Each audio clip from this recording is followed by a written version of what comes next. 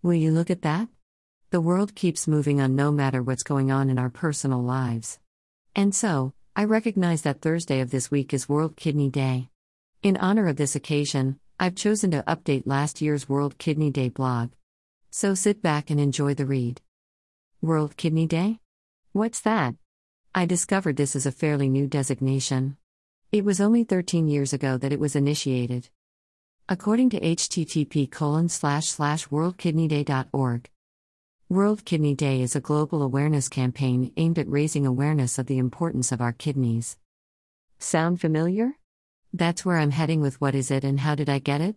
Early stage chronic kidney disease, Slow It Down CKD 2011, Slow It Down CKD 2012, Slow It Down CKD 2013, Slow It Down CKD 2014, Slow It Down CKD 2015, Slow It Down CKD 2016, Slow It Down CKD 2017, Facebook, Instagram, LinkedIn, Pinterest, Twitter, and this blog. We may be running along different tracks, but we're headed in the same direction. The 59-year-old International Society of Nephrology, ISN, a nonprofit group spreading over 155 countries, is one part of the equation for their success. Another is the International Federation of Kidney Foundations with membership in over 40 countries. Add a steering committee and the World Kidney Day team and you have the makings of this particular concept. According to their website at https://www.theasin.org/advocacy/World Kidney Day. The mission of World Kidney Day is to raise awareness of the importance of our kidneys to our overall health and to reduce the frequency and impact of kidney disease and its associated health problems worldwide. Objectives: raise awareness about our amazing kidneys.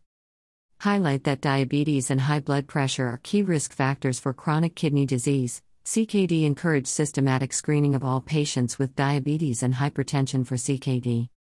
Encourage preventive behaviors. Educate all medical professionals about their key role in detecting and reducing the risk of CKD, particularly in high-risk populations. Stress the important role of local and national health authorities in controlling the CKD epidemic. While there are numerous objectives for this year's World Kidney Day, the one that lays closest to my heart is this one: encourage systematic screening of all patients with diabetes and hypertension for CKD. Back to World Kidney Day's website at https://www.worldkidneyday.org now, if you please. This year's theme is Kidney Health for Everyone Everywhere. Their site offers materials and ideas for events as well as a map of global events. Prepare to be awed at how widespread World Kidney Day events are. Before you leave their page, take a detour to Kidney FAQ, Frequently Asked Questions, on the toolbar at the top of the page.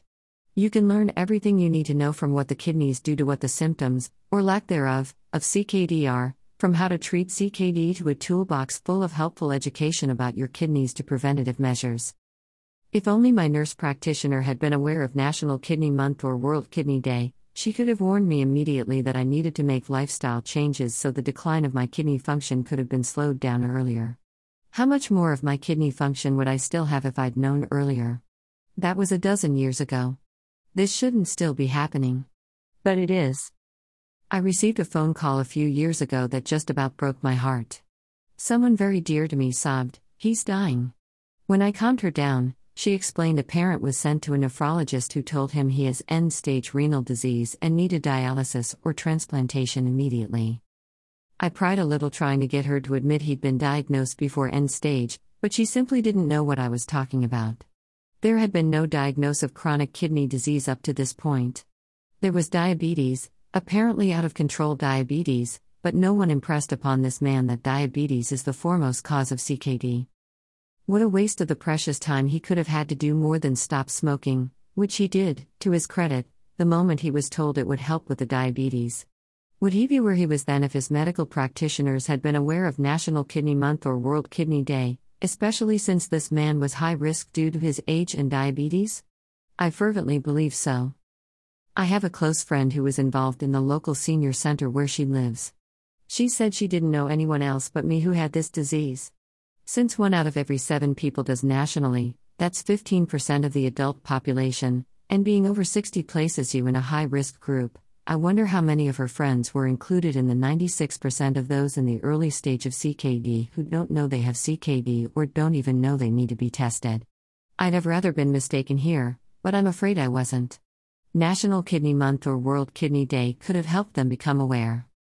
For those of you who have forgotten, easily read explanations of what results of the different items on your tests mean or in what is it, and how did I get it? Early stage chronic kidney disease, all it takes is a blood test and a urine test to detect CKD. I have routine blood tests every 3 months to monitor a medication I'm taking. It was in this test, a test I took anyway, that my family physician uncovered chronic kidney disease as a problem. There is so much free education about CKD online. Maybe you can start with the blog roll on the right side of the blog or hit apps on the topics drop-down. None of us needs to hear another sorrowful, "If only I had known." Until next week. Keep living your life.